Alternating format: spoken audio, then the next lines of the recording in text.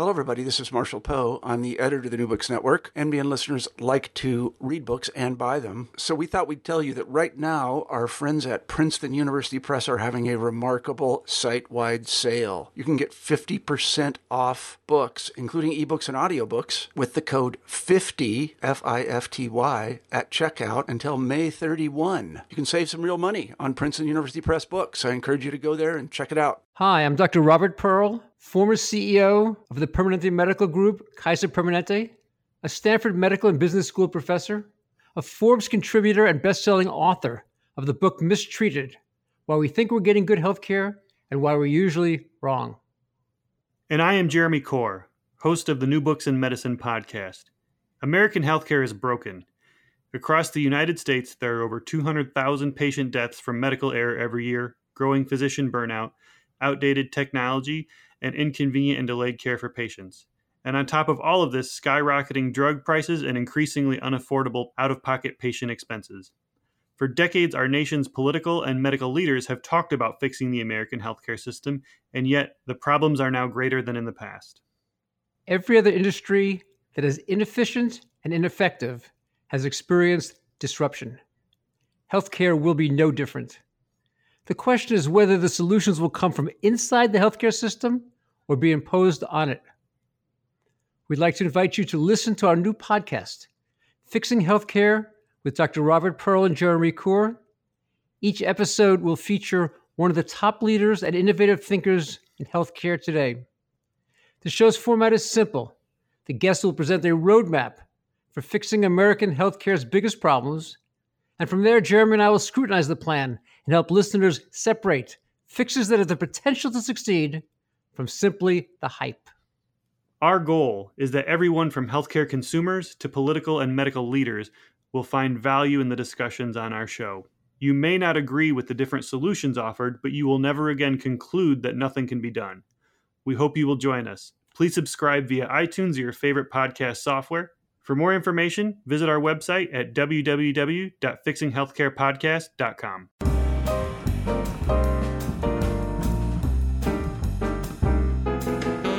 Hello, everyone, and welcome to the New Books in Medicine podcast. I am your host, Jeremy Corr.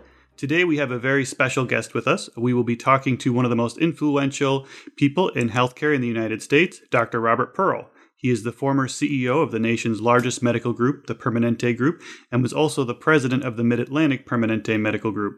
In these roles, he led over 9,000 physicians and was responsible for the care of over 4 million Kaiser Permanente members.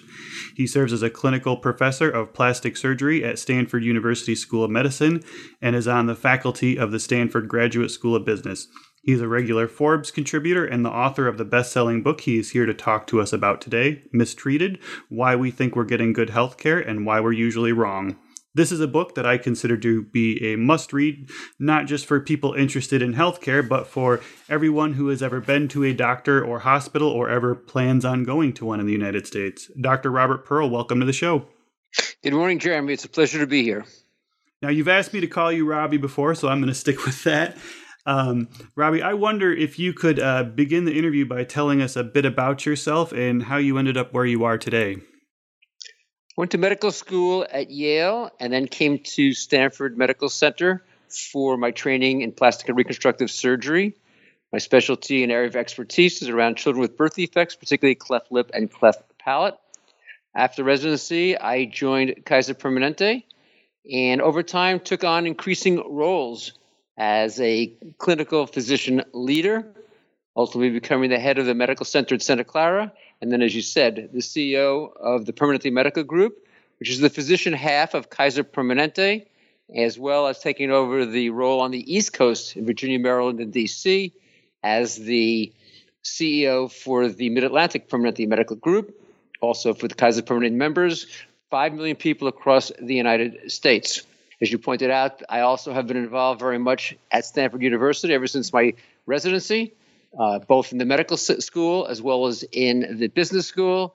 And I write my biweekly column for Forbes on the nexus, the intersection of medicine and business.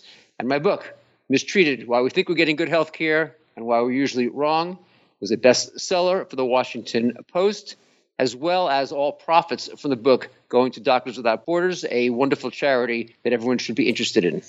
That's fantastic that you do that. Before we dig into the concept of the book, can you please share with us your very personal experience that you had with your father that you mentioned was a big part of the inspiration of the book?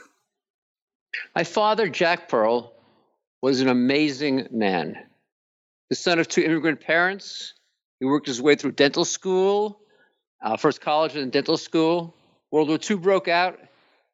He could have stayed safely behind American lines. Instead, he volunteered for the 101st Airborne. Parachuted on D-Day, captured by the Germans, led a daring escape for himself and his entire troop. 2 nights through the darkened forest, brought everyone back safely.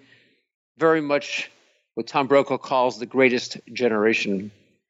He was a tireless man, never slept, maybe 4 hours a night, could work all day long, and then one day he found himself tired, an experience that he'd never had before. Went to the physician.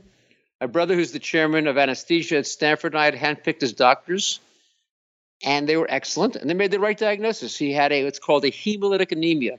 From the drugs he was taking, his body was breaking down his red blood cells, and his doctors took out his spleen, an organ in the upper left side of the abdomen. It's a filter. It filters out red blood cells, which is why it broke down the red blood cells, but it also filters out some bacterium, particularly the pneumococcus. Now, my brother and I had picked doctors for him both in New York and in Florida because he lived on the East Coast and spent half of the year at each location. And the doctors in both locations all knew that after your spleen is out, you need this vaccine. But the ones in New York were sure the ones in Florida had given it to him. Florida thought New York. Primary care was sure he had specialty care. Specialty care thought it was New York. And in the end, he never received it. A few years later, he's out visiting my brother and me. He has dinner at my house, and he goes to my brother's house in Palo Alto for the night. When my brother Ron wakes up in the morning for hospital rounds at 5 a.m., there's my dad on the floor, unresponsive. Races him to the ICU at Stanford, where he spends 4 days unresponsive, 2 more weeks in the hospital. He doesn't die during that admission, but he will die ultimately from complications that he experienced during his time in the hospital. Of course, the diagnosis, pneumococcal septicemia. Right. One of 200,000 people that year and every year since to die from an avoidable medical error. Wow. Your book is called Mistreated: Why We Think We're Getting Good Health Care and Why We're Usually Wrong. Robbie, I live in the USA, home of the best medical schools and health systems in the world. We, as Americans, spend more than any other country in the world on healthcare. In fact, we lap the field because we're getting the best healthcare in the world, right? No. The Commonwealth Fund, as an example, just looked at the outcomes that we get, or as you say, spending more than anyone else. In fact, we spend 50% more than any other nation in the world. We spend more on health care than the entire country of India, with its 1.2 billion people, spends on everything. Wow. From transportation to clothes to food to housing to medical care. We spend more than the French spend on everything, including champagne and truffles. We spend more than every country in the world spends on everything except for China, Japan, and Germany. We spend a lot, and according to the Commonwealth Fund, we're last. Number 11 out of 11 industrialized nations in healthcare outcomes. Life expectancy, last. Childhood mortality, last. In fact, there's not a single measure that we lead the world in. When you start looking under the covers, what you see is, in addition to the 200,000 deaths that I mentioned in my dad's case from medical error, there's another couple of 100,000 unnecessary deaths from failures in prevention. And maybe another couple of 100,000 deaths from complications of chronic diseases that could be avoided. In total, almost 500,000 people die every year unnecessarily in the United States. That's why I call the book Mistreated, because I think 500,000 deaths every year unnecessarily or prematurely is being mistreated. And yet, as you said, 76% of Americans believe it's the best in the world. And there's this incongruity between the perception of being the best and the objective data that says not only are we not the best, we may be the worst, that led me to say why we think we're getting good health care, but why we're usually wrong.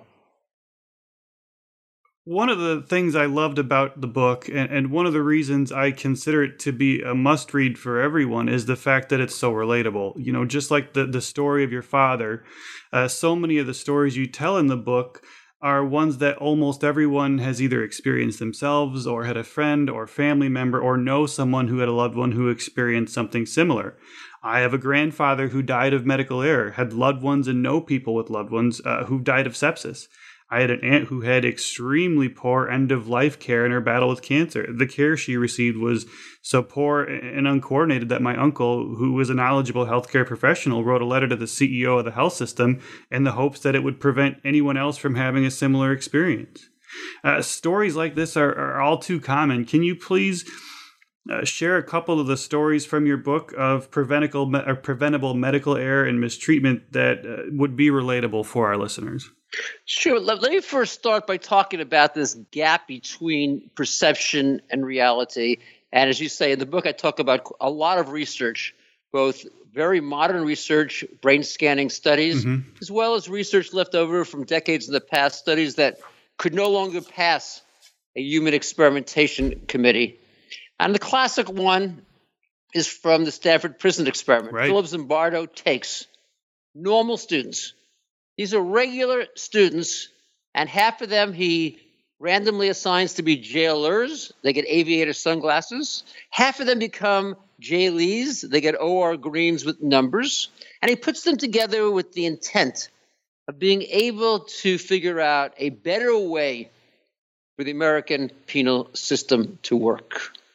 Within 48 hours, the jailers see, and I want to make sure the listeners understand, they actually perceive these other students, but who now look like jailees, as being dangerous, as being hardened criminals. They make them do debasing tasks like clean toilet bowls with their bare hands.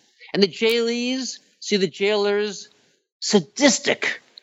Remember, everyone knows that the fellow participants in this study are simply students. And yet, what do we see?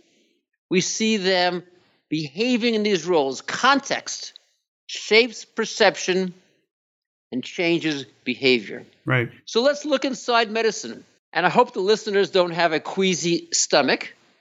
But 80 studies have shown that 1 in 3 times when a physician goes from one hospital room to another, he or she fails to wash the hands. 80 studies. Now, understand that physicians have to take a test to get hospital privileges. They all have to pass a test on hospital-acquired infections. By the way, now the number 3 cause of death in the United States for hospitalized individuals. Every one of them knows that the most common bacterium, the one that's most dangerous, called C.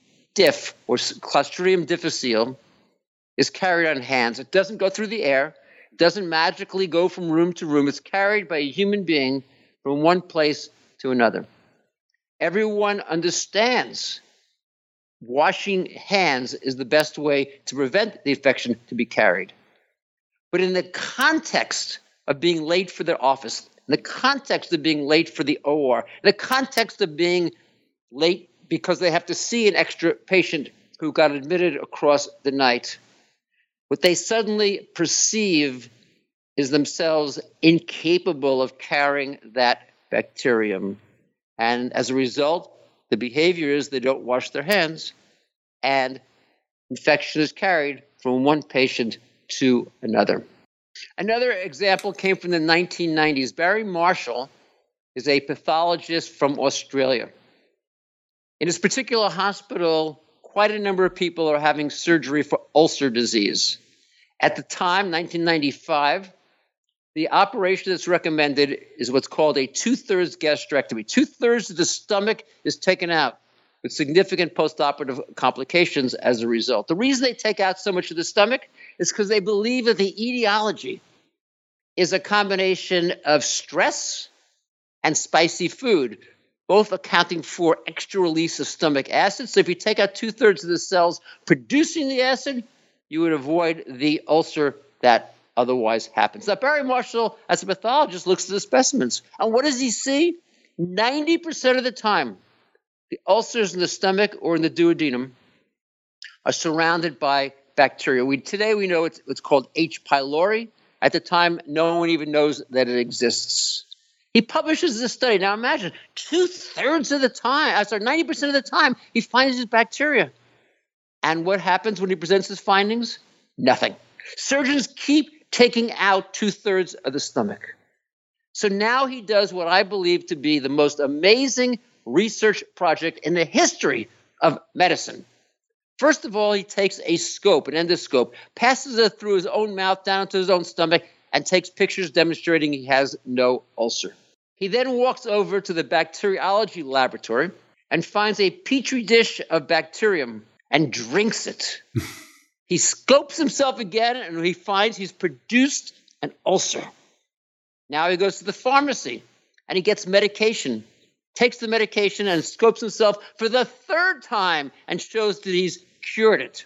In the late 19th century, a physician named Koch, K-O-C-H, came up with what's called 4 postulates that every physician understands is the gold standard for demonstrating an etiologic relationship in an infectious disease area, and he has fulfilled all 4 postulates. It wasn't there before, he produced it, and he cured it with a particular antibiotic intervention, and guess what happens?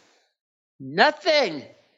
It's only 15 years later when he wins the Nobel Prize for Medicine, almost never given to a physician, almost always a PhD researcher, that finally 2/3 of people 2/3 of surgeons start to recommend antibiotics rather than surgery. In the context of a fee-for-service world, when you're paid for doing procedures, you simply continue to do them even when the data says incontroversially that the right treatment would be antibiotics. Context shapes perception and changes behavior. It's true for physicians, and it's just as true for patients.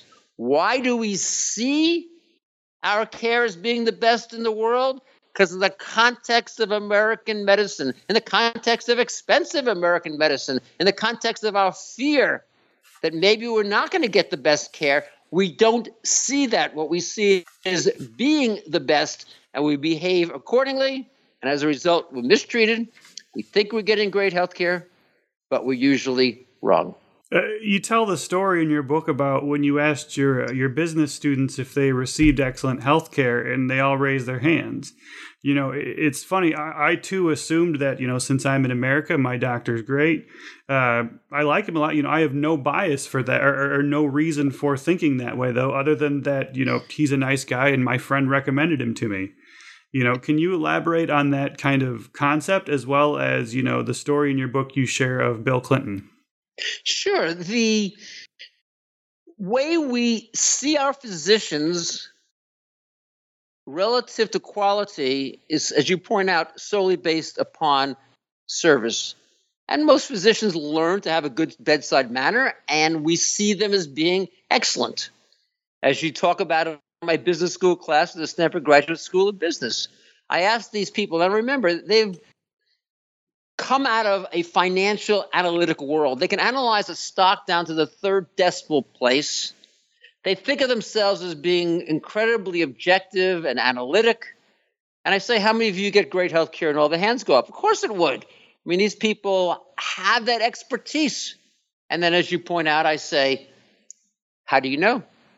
And all the hands drop. Because we have very little ability to discern that. Fortunately for us, most of the time, good things happen in medicine. 95% of the time, let's say an operation is going to be successful. So if you ask people, 19 out of 20 will tell you, doctor was great. Surgery turned out great.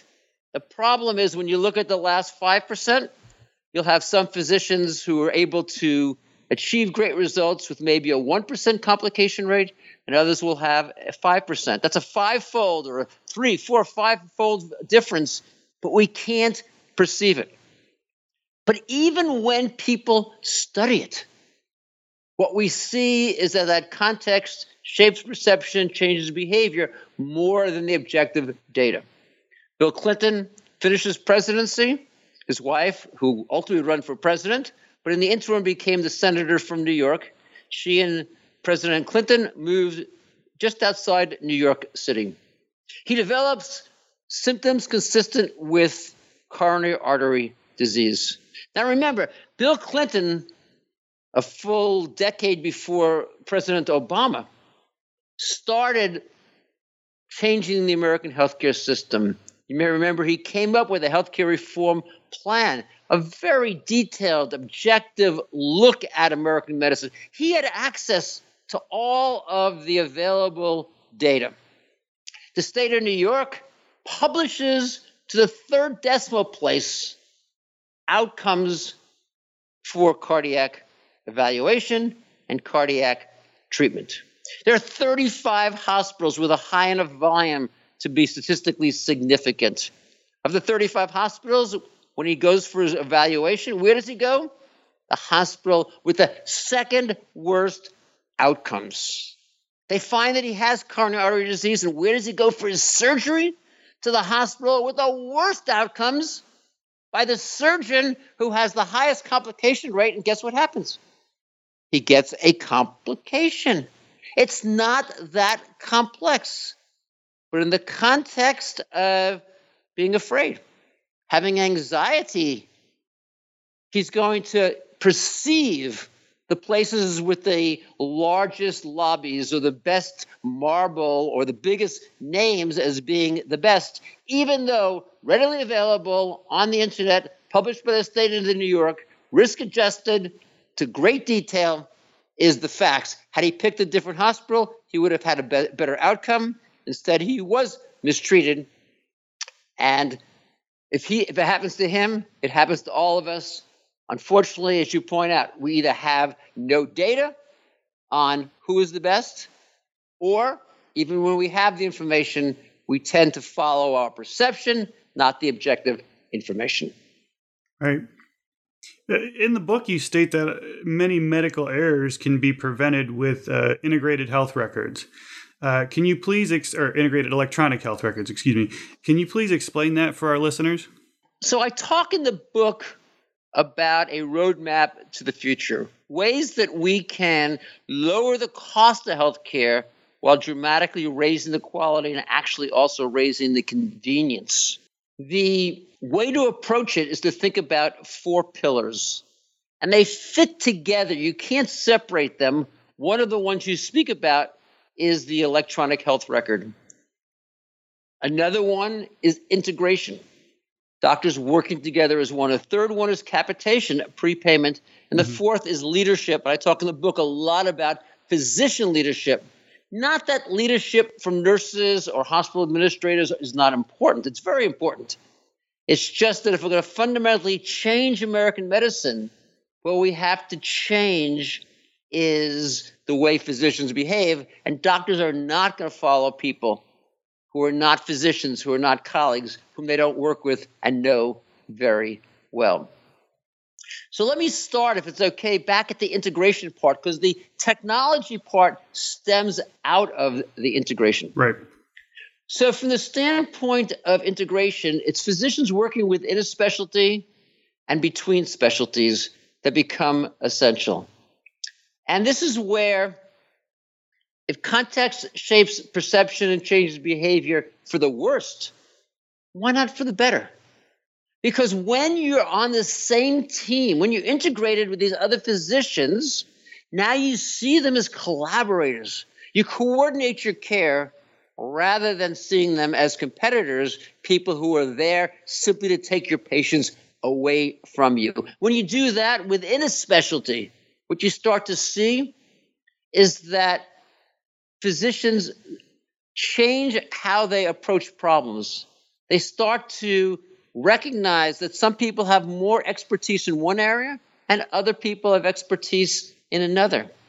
They start to be able to subspecialize so that patients get the best outcomes. They start to create centers of excellence where some physicians can do a particular operation, and another place where they'll do a different procedure. And when you start to coordinate between primary care and specialty care, now you come up with more efficient and better ways to do it. When I was the CEO in Kaiser Permanente, we created a process whereby when a primary care physician was seeing a patient who needed a specialty referral, rather than just telling the patient, go home and call the specialist, they would actually connect with the specialist at that time. And 60% of the time, the problem could either get resolved before the patient left the primary care physician's office, or they would be able to do order the testing necessary so when the patient arrives at a specialist, they were that much farther towards a definitive solution. That could just never happen in the fragmented world of American medicine today.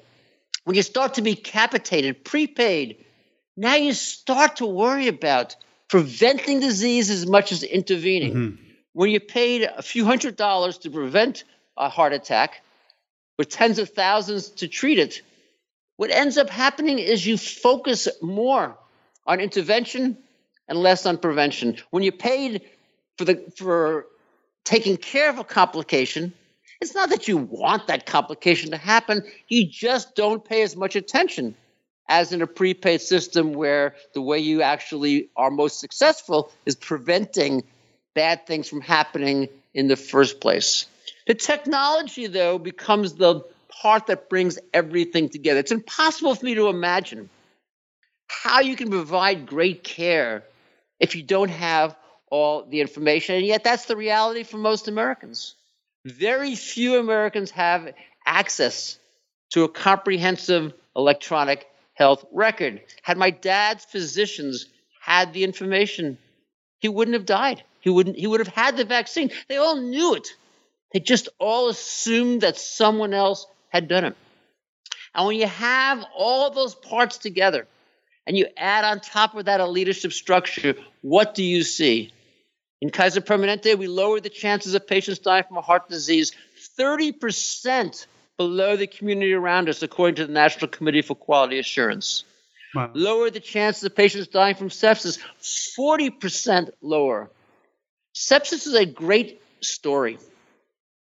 What happens in sepsis is that some patients who come to the hospital are clearly infected throughout their body. That's what sepsis means. It means the infection is now spread, let's say, from a small area through the bloodstream everywhere. And some of those people who are very sick have a very abnormal, what's called blood lactate level. And every physician in the United States would perceive the patient to be very sick and intervene. But half of the time when patients arrive in the emergency department with sepsis, they're not that sick. Very often, actually, these are young, relatively healthy people whose body has enough reserve that they can continue to maintain a reasonably normal level of homeostasis, blood pressure, pulse. It's not that they're not sick. They're just not critically sick. They don't have what's called septic shock. In these patients, instead of that blood lactate being very elevated above 4, it's more towards normal, somewhere what's called the intermediate range between 2 and 4. Now, the treatment for sepsis is very aggressive, as you might imagine. This is a life-threatening condition. Mm-hmm. You actually have to put a very large catheter down a major vein in the neck. You have to pour in lots of fluids. You have to give very dangerous antibiotics. There's a lot of treatment that needs to happen for patients who are in sepsis. And this is where context shapes perception and changes behavior. Physicians are concerned because some of these things, particularly the placement of the line and particularly the administration of the high-volume fluids, can hurt a patient. And doctors are trained first do no harm, and therefore they're very afraid of an intervention that might harm a patient unnecessarily. Now, when you look at the data, what you see is that if you intervene, far more lives are going to be saved than patients who can get harmed. That's what the data says. Treat aggressively all these people in this intermediate area, and what's going to happen? is you'll save far more lives. The problem is that to the physician, a life saved is not the same as a complication caused. And so what you saw, this was maybe back a decade ago, is that patients would come in this intermediate area and physicians, rather than treating aggressively, would admit them to the hospital, order some small amounts of fluids, peripheral IVs through the arms, not the central lines. And then the next day or the day after, the patient would, of course, deteriorate because the infection would go much more rapidly, and ultimately a high chance of the patient dying. A colleague of mine, Diane Craig, looked at the data. And what she then did is embed into the electronic health record the mandate and requirement to obtain this blood lactate level. Because what physicians would do is they simply would not order the test, knowing that if it was abnormal, they might have to treat. And instead, as I said, they would admit the patient to the hospital. Now, the computer helped make sure that every patient at risk, because they had an elevated fever and a rapid pulse and maybe even a small amount of blood pressure decrease, got this test. And that once it came back positive, the computer helped the physician make sure that intervention was done. The consequences, tens of thousands of lives saved. If this was done across the entire country, we would see 100,000 lives saved every single year. That's one of the ways. Another way it happens is through the computer system reminding physicians about gaps in prevention. If you look across the country, colon cancer, half of the time, 100,000 people a year who develop advanced colon cancer and die from it could have had their lives saved had physicians done a test. And I don't mean colonoscopy. I'm talking about a FIT test. This is a small stool sample you do in the privacy of your bathroom once a year, totally safe, no bowel prep needed. Across the United States, it's only done about 60% of the time. In the most sophisticated, integrated systems, over 90%. Or one last example, hypertension is the number one cause of ischemic stroke. 40% of strokes could be avoided with proper blood pressure control for people who have elevated blood pressure. Across the United States today, 55%. In the best of the integrated medical groups, over 90%. That's a lot of people who are going to develop a stroke and die unnecessarily. That's why I call it mistreated. Right. That could be resolved with advanced electronic healthcare systems, electronic healthcare records, done in the context of integration, so the physicians work together, share the information, and it's available at every point of contact, and in a capitated, prepaid system where the incentive is there to prevent disease in the first place, not simply intervene when the complications develop. So when I travel, I can get an Uber with my phone. I can order pizza with an app. I can check my bank account with an app. I can even tell my Xbox to download a movie on my phone when I'm not at home, and it's ready for me when I get there. Why do people tolerate not having the same conveniences from their healthcare providers? You're absolutely right, Jeremy. We tolerate so much less in our healthcare than we tolerate in any other aspect of our life, from our finances to our banking to our travel to retail. And this comes back to this same theme of context shaping perception, changing behavior. What we don't realize is how much our brains fear disease, how much comes out of really a history of 5,000 years, or actually go all the way back 30, 20,000, 30,000 years. Disease has always been a mystery. Death, something we tremendously fear, right. And medicine embodies all of that. And so we develop cultural norms. We accept going to a physician's office and waiting. We accept simply having to have the diagnosis delayed because we have to go to the doctor's office rather than having it managed through a video visit or managed through a digital picture if it's a dermatologic type rash. We tolerate these things because in the context of our fear, I'll say in quotes, we don't want to upset the healthcare gods. And so we simply tolerate this unnecessarily. We could provide care anywhere around the globe around video. Skype. People use it all the time. You go to your ATM, you expect it's going to have all of the information for your financial records. You go online and you move money between financial institutions with a confidence around the privacy and the safety. And yet in medicine, often we have to go to a bank we have to go to a physician's office Monday to Friday between 9 and 5 to get the information, to get the intervention done. We simply tolerate it because in the context of our fear, in the context of our worry, we change perception. We see it as being the best in the world. And our behaviors are that we therefore are willing to put up with it rather than demanding change.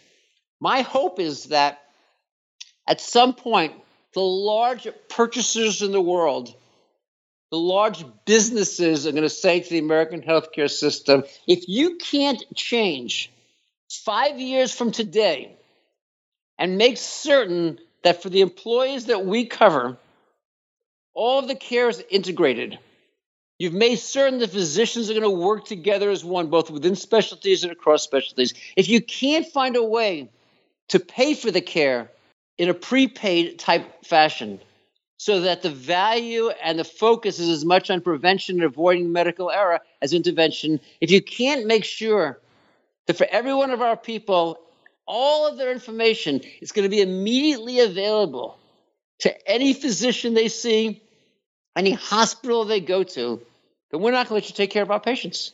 And I'm confident, Jeremy, that within 5 years, the American healthcare system can improve and meet all of its expectations.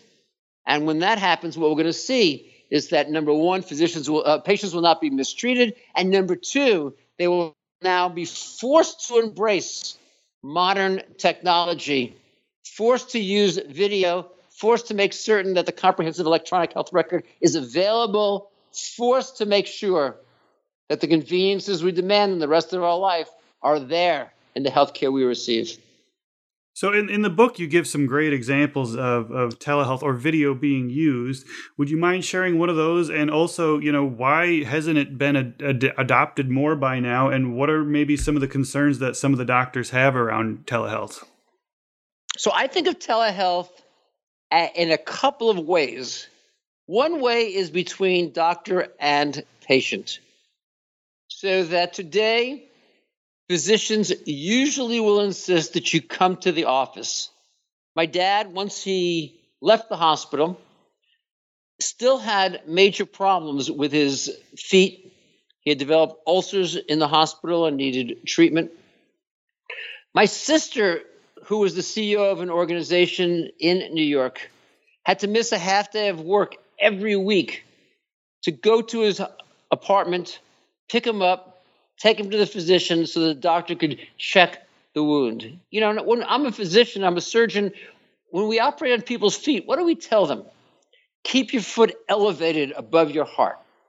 I don't know, Jeremy, if you ever tried to drive a car with your foot elevated above your heart or go up a set of stairs. Very difficult to accomplish. And that's what we tell our patients probably 70, 80, 90% of the time. The physician could have evaluated my father's feet using a video or even a digital picture. Why not? Because the doctor doesn't get paid.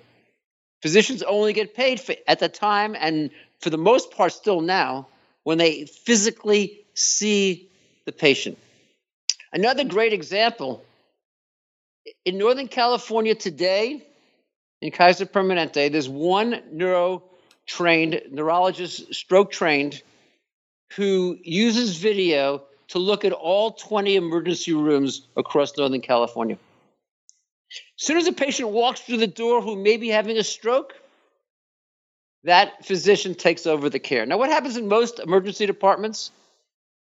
Patient walks through the door, a nurse spends some time, the ED doctor does some evaluation, a neurologist is consulted. It can be a full hour between the patient arriving and a decision made about definitive treatment.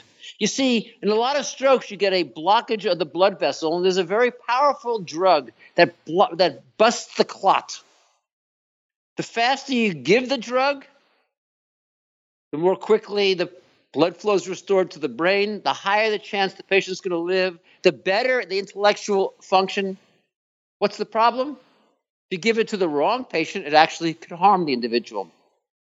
Video allows one highly specialized stroke-trained neurologist to look at all 20 emergency departments. And as soon as someone walks through the door who might be having a stroke, to take over the care. And what's the difference? Rather than an hour or an hour and a half delay, care is now provided in under 30 minutes. Or another great example is the Mid-Atlantic. There's an emergency physician in the telephone center. Now, if you're having chest pain, you call 911. But let's say it's 2 o'clock in the morning. Your daughter, who's 2 years old, has a high fever, and you're concerned. Could be serious. It might not be serious. You know, if you go to the emergency department, you're likely to wait a long time. You have work the next morning. Maybe you should go to the... What are you going to do? You're not a physician. You connect with the telephone center. One click of the button on your phone, one click on the other side. Now all of a sudden you're in a video visit. 70% of the time, the physician there can resolve the issue. 30% of the time, the physician is going to say, you have to go to the emergency department. Sometimes it's because you're having a problem. Sometimes it's because you might be having a problem. But 70% of the people can have the problem resolved. Physician's looking at your daughter, and she's lying there, not moving, with a stiff neck. He or she's worried about your daughter having meningitis. Says, get over here right now. They look at your kid, and they're running around, maybe riding their bicycle. Says, your kid's going to be okay. Call me tomorrow, or call back to your pediatrician tomorrow morning for the care. None of that could happen without video. I believe that 30% of what we do in physicians' offices today could be done with video. I'll give you another great example. About a year and a half ago, I was coming down some steps on a rainy day, and a man behind me slipped and fell. It's like Superman flying at me. I grabbed the rail, I turned, he slammed into me. He broke my leg in 8 different places. I went to the Kaiser Permanente facility where I normally would get my care, saw the orthopedic surgeon, diagnosed the complication of the fracture. He said to me, first of all, something fascinating. He said, I'll do your surgery. And I knew him very well. He was a superb surgeon. He said, but there's a physician at the next Kaiser Permanente down the highway who's even better than I am at this particular operation. I said, great. That sounds wonderful. When should I see this person? He said, oh, you don't have to need to see the person at all. And he arranged a video visit for me. I saw the physician on video. He had access to my electronic health record. He scheduled my surgery for the next day. First time I met him in person was in the preoperative area, but I already had a confidence in that care that was provided. I knew that he knew me. I knew that he had the information. He certainly had the x-rays, and fortunately the surgery turned out great and the recovery was perfect. It might have turned out just as well with the first surgeon, but that opportunity to make that care, to avoid having to take that ambulance, to avoid the delay in care, that is what can happen. The traditional American healthcare system is simply a 19th century cottage industry with fragmentation, with payment by piecemeal, fee-for-service, with technology that's 30 to 50 years old, and as a result, the American populace is mistreated. So I work in healthcare, and everything I read everywhere essentially talks about how broken the current reimbursement model for healthcare is. Can you explain what fee-for-service is and use the example in the book of how you relate it to a kitchen remodeling contractor? The problem with a fee-for-service world is that you're paid to do more, not better. The more you do, the more you get paid. Now, ask a physician, they will all tell you that simply because they're paid on a fee-for-service basis, they don't do anything differently. But you look at the behavior, and it is true. The more spine surgeons in a community, the more spine surgery is done, despite the fact that there's no more spine disease. The most commonly done operation in orthopedics is one where a patient has knee pain. The physician comes and puts a arthroscope into the joint and trims up some of the meniscus and cuts out a couple little fragments. Two studies, actually, both remarkably well controlled, interestingly enough, out of Canada, showed that the operation plus physical therapy is no better than physical therapy alone 1 year after it is performed. Wow. And yet it's the most commonly done operation in the United States. I make the analogy in the book Mistreated to having your kitchen remodeled.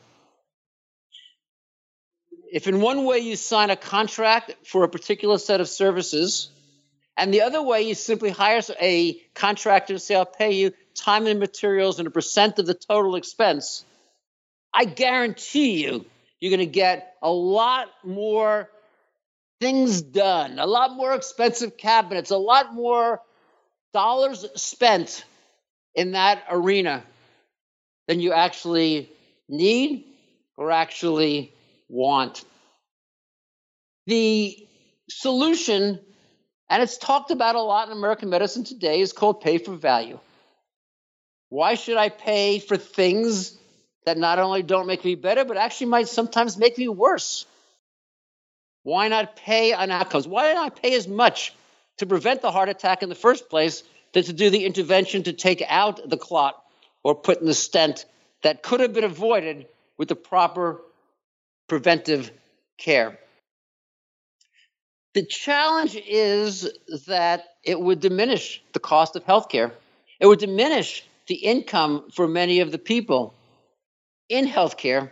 It would diminish the income, particularly in many of the specialty areas. And that's why moving from where we are today to what everyone acknowledges is a better place is difficult to accomplish. Let me give you one other example. Probably half of the hospitalizations in the United States today, half of the total days could be avoided through better prevention, avoidance of complications, and more efficient hospital operations. But just try to imagine if all of a sudden half of the people in American hospitals today were no longer there. The hospitals would go out of business. Getting from where we are today in a fee-for-service world, in a world that the more you do, the more you get paid, and as a consequence of that, you see higher and higher utilization, higher and higher costs, to one that is very efficient and effective, that actually increases the health of the American populace. If it's going to close hospitals, if it's going to eliminate the need for many physicians, if it's going to eliminate the need for a lot of nurses, it's not going to be embraced by what I call in the book the legacy players, by the hospitals of this nation, by the specialty societies of this nation. And that's where we are right now. It's almost as though we're standing at the Grand Canyon, on one side of the Grand Canyon, looking to the other side, knowing we need to be on that other side, but getting there, you got to go all the way down and all the way back up. And it's just easier not to do it.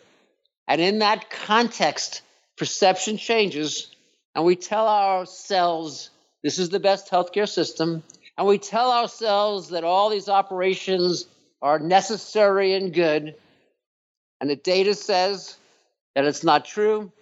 A girl born in Seoul, Korea today has a life expectancy of 90. That same girl in the United States, 83. Wow. What we provide in the United States is the 37th best country in the entire world, despite the fact that we spend 50% more than any other nation on the globe. So healthcare is expensive and it's getting more expensive. What would you say to someone who has, health insurance through their job, has a fairly high deductible, but is scared to use their health insurance or go to the doctor because they can't actually afford to use what they're paying for? Is there any hope for these, lower middle class individuals and families? What you're describing is a growing phenomenon and tremendous threat. What you're describing is that even if people have insurance, the most rapidly growing type coverage is a high deductible program where they have to pay out of pocket $3,000, $4,000, $5,000 before their insurance kicks in.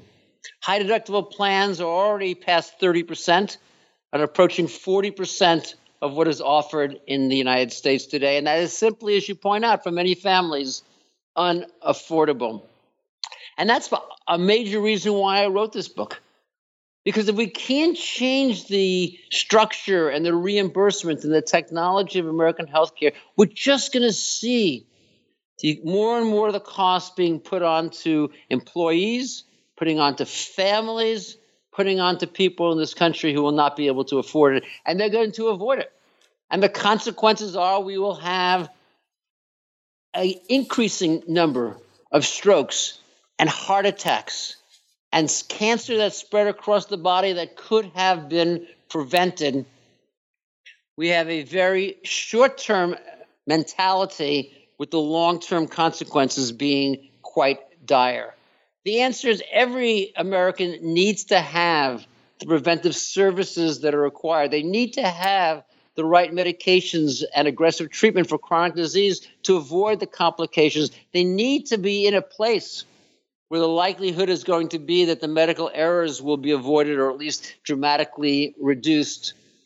And unfortunately, in the American healthcare system today, the patient is often the victim. The patient is often powerless. And as you point out, increasingly the patient is unable to afford the care. In a business school, we call this a vicious cycle.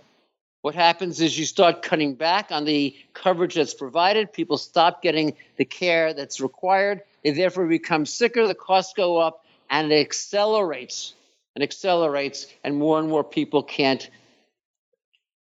afford or receive the medical treatment that's necessary. It's why I believe that it's so important to make the changes now before it gets worse. Mm-hmm. And my concern is I think that if anything today, the American healthcare system is going in the opposite direction simply because it feels overwhelmed by the challenges and overwhelmed by the ever-growing costs. We're now approaching 20% of everything we spend in this country going to healthcare. Wow. With outcomes that are 37th best in the world.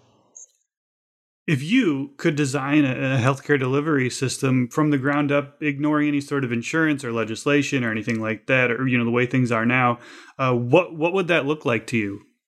So if I were going to design a system from the beginning, the first thing about it is that it would be integrated both at the physician level and at the inpatient and outpatient level.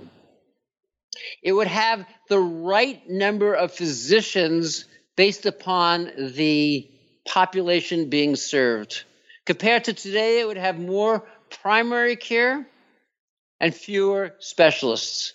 The specialists who were there would be as productive, but because they were coordinated and working together as one, working with nurses and other healthcare professionals, they'd be able to provide as much or more services where it was evidence-based and where it was likely to improve quality rather than simply raise costs.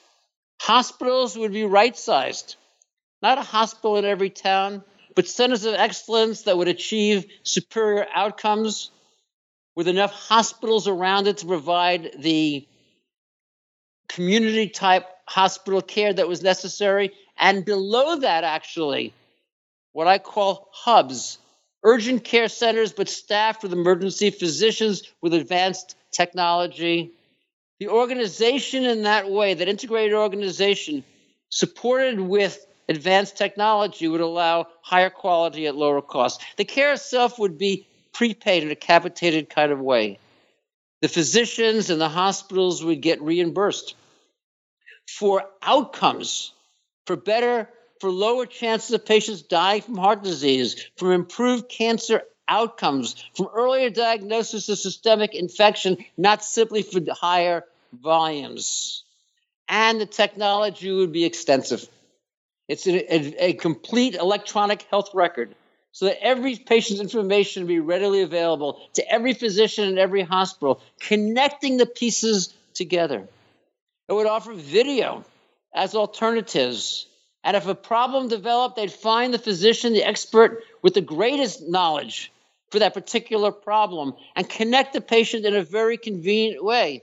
And if surgery is necessary, we'd all travel if we think the outcomes are going to be better. We just don't want to have to travel 4 or 5 times for consultation and testing. All of that would be eliminated. Right. Digital photography would allow diagnoses of rashes 70% of the time without us having to either wait or come back in. And I'd make certain that clinicians were very much involved in the leadership roles, coordinating all the pieces on behalf of patients. Those 4 parts together, I believe, could raise the quality of the United States dramatically while lowering the cost. With the way things are now, do you think it's realistically possible to get there? And you know, what are some of the roadblocks to get there? And what do you think is the game plan to get there? I do not believe that the American healthcare system on its own is capable of getting there. I think someone else is going to have to do it as part of the process. I was very interested in the recent merger of Amazon with Berkshire Hathaway and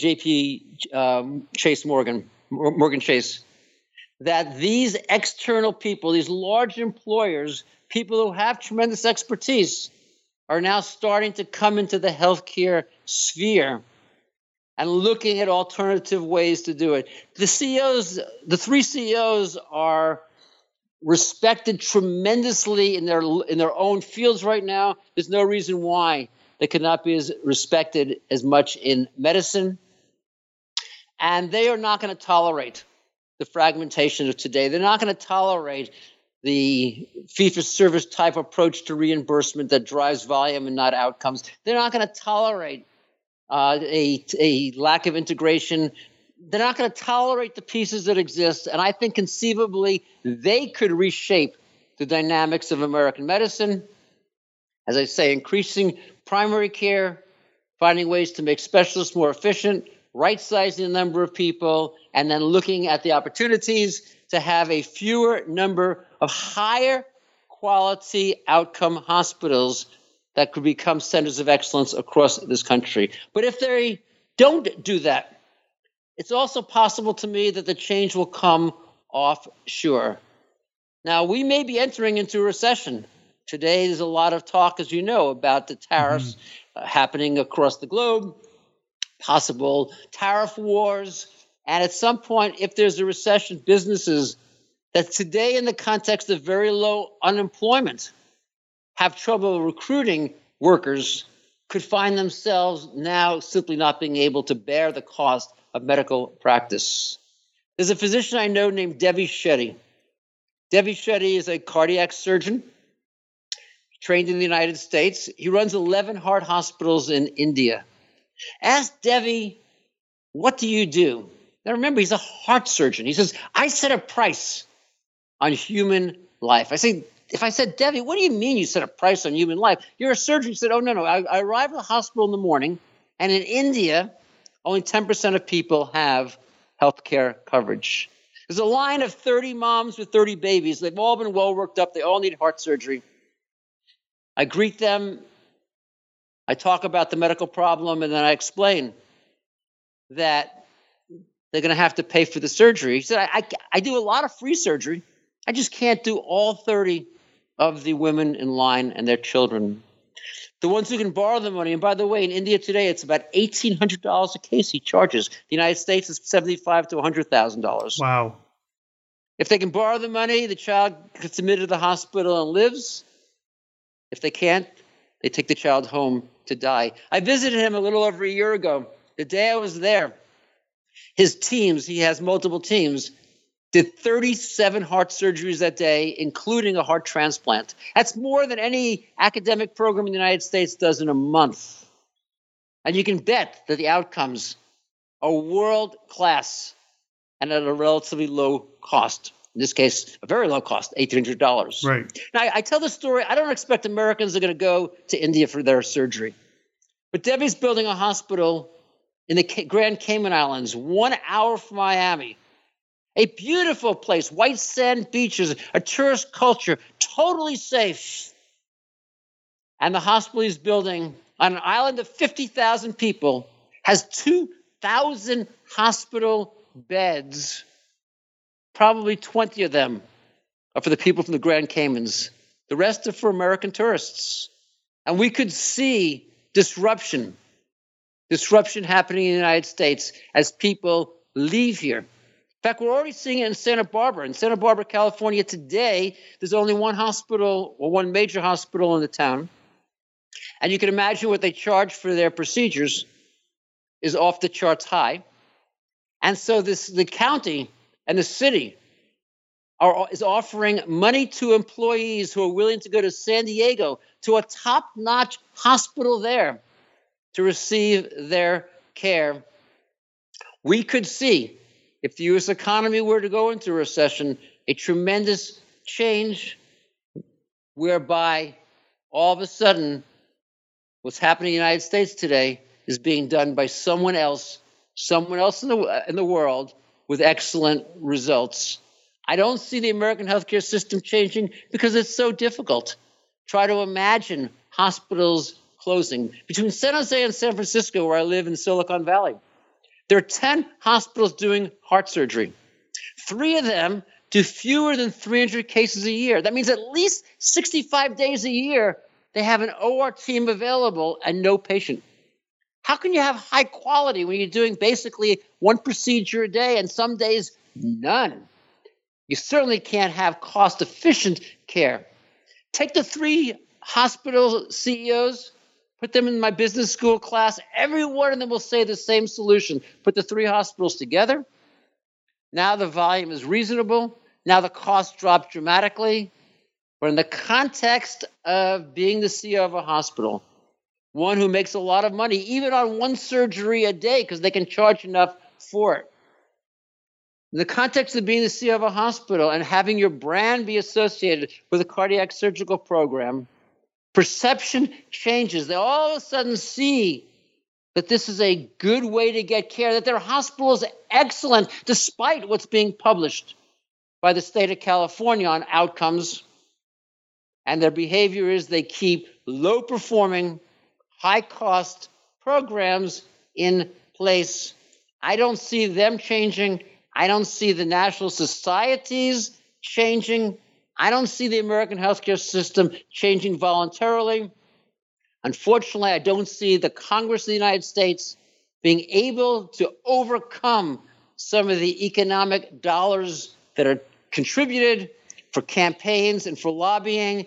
And we haven't even yet got to the issue of the pharmaceutical world, right, where Americans pay so much more for medications, particularly for medications now that have been around for a long time. These are not breakthrough medications because the drug companies in the United States are capable of simply raising prices without making the necessary investments in R&D. The American healthcare system is broken. And as a result of that, patients are mistreated. Well, Robbie, I've taken up a lot of your time today. My final question for you is what are you working on now? So before I do that, let me, for the listeners, finish my dad's story, and then I'll talk about what I'm working on now. So I told you that my dad, when he was in the hospital, developed complications, and he ultimately needed a procedure done, and he was on blood thinners because he had what's called atrial fibrillation that was not related to his problem. But he had to have the blood thinners stop because of the complications from his first hospitalization to have the procedure done, and he ended up developing a stroke. My brother and I were in California. We got the phone call at night, took a red eye to Florida. We was being hospitalized at that time. We arrive in his hospital room, and there he is strapped to the bed, intubated, a tube down his mouth into his lung, another tube through his nose into his stomach. There he is, essentially unresponsive once again. There's a line of doctors out the door. The otolaryngologist wants to do the tracheostomy. The gastroenterologist wants to put in the feeding tube. The neurosurgeon wants to take out a piece of his skull to allow his brain to expand. My brother and I look at the x-rays. My dad's not going to get better. He would never want to live like this. We thank his physicians, but we say no thank you. We don't want anything else done. 2.5 more days my dad is in the hospital, and we never see another physician. In a fee-for-service world, in the American healthcare system, you can't get paid for compassion. There's no billing code that allows you to get reimbursed for being with a family at its time of greatest needs. Not only is the American healthcare system mistreating patients, it's also mistreating physicians. What you see is that 1/3 of American physicians report being depressed. 400 suicides a year. More than half of doctors are discouraging their children from becoming physicians. Mistreated is both for the receivers of care and the providers of care. Today, what I'm working on my next book. My next book right now is tentatively titled Defining Decisions: Death, Life, and Sexuality. It's a series of interviews that I did.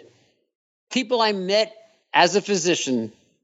Some were patients, many were colleagues, some were other individuals I met across my travels. In the death section, it looks at one patient, a colleague. In fact, a surgeon who operated on me who did physician-assisted suicide. Another story is a young girl who at the age of 17 was diagnosed with a low blood count and was found to have a cancer of her colon and a separate cancer in her brain, and is struggling to figure out how much of life she's willing to sacrifice simply to survive. And the story of a dad whose child had a bleed into the brain from prematurity, and rather than having surgery done, allowed the child to die to avoid all the pain and suffering that otherwise would ensue. Chapter on sexuality is about a colleague of mine, a colleague who was born a male, anatomically speaking, but who felt that he was actually a woman and underwent the transformation surgery necessary to move into a female habitus, and his wife, who had married him when he was a man and stayed with him as a woman. And finally, the story of a nurse who had an upbringing that impacted her ability to accept her attraction to people of the same sex, who fought it, who married, who had children, and then ultimately realized that she couldn't live without acknowledging her true sexuality. And in the middle section on life, a remarkable set of individuals, a medical student I know who donated a kidney to a total stranger. Wow. A physician who went to medical school blind. Imagine doing surgery, not doing the surgery, but participating in the rotation when you can't see. 2 colleagues of mine who've traveled the globe providing care to those who otherwise couldn't get it. One who went to Liberia and volunteered to take care of patients with Ebola. Another one who went to Haiti after the earthquake and to Syria. A whole set of individuals, remarkable stories, and in the end, trying to answer the question, when all of us face defining decisions in our life, when we find ourselves in a situation where we have to address 2 alternatives, but there's no objective way to compare them, there's no economic basis to decide one is better than another, when we actually don't know anyone or very few people exist even in the world, who have faced the same circumstances, how do we make these decisions? Because I do believe that part of our human existence is grappling with these issues, grappling with the question of our mortality, grappling with the question of our sexuality, and grappling with the question, how do we go beyond simply surviving to make the world a different and better place? And I'm hoping in that process that I'll allow the reader to gain insight into their lives and to do better when they too face these defining decisions that we all experience as part of our existence. I can't wait to finish it.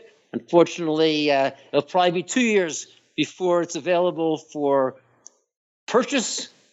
But in the interim, I encourage the readers to look at Mistreated and remember that all the proceeds are going to go to Doctors Without Borders, a global charity providing relief to those in need around the world. I would also encourage them to check out your contributions to Forbes as well. And I will say about your book, I can't wait to read it when it's finished. It sounds fascinating, and I hope you come back on the show to talk about that book as well. I would love to, Jeremy, and I really appreciate the chance to talk about Mistreated today. And I encourage any listeners who read the book, if they have feedback, I'd like to learn from their perspectives, and to please contact me. My website is Robert Pearl MD, www.robertpearlmd, and I'd love to connect with them either through the website or through LinkedIn. Perfect. Thank you very, very much for your time today. Thank you, Jeremy. It's been fun.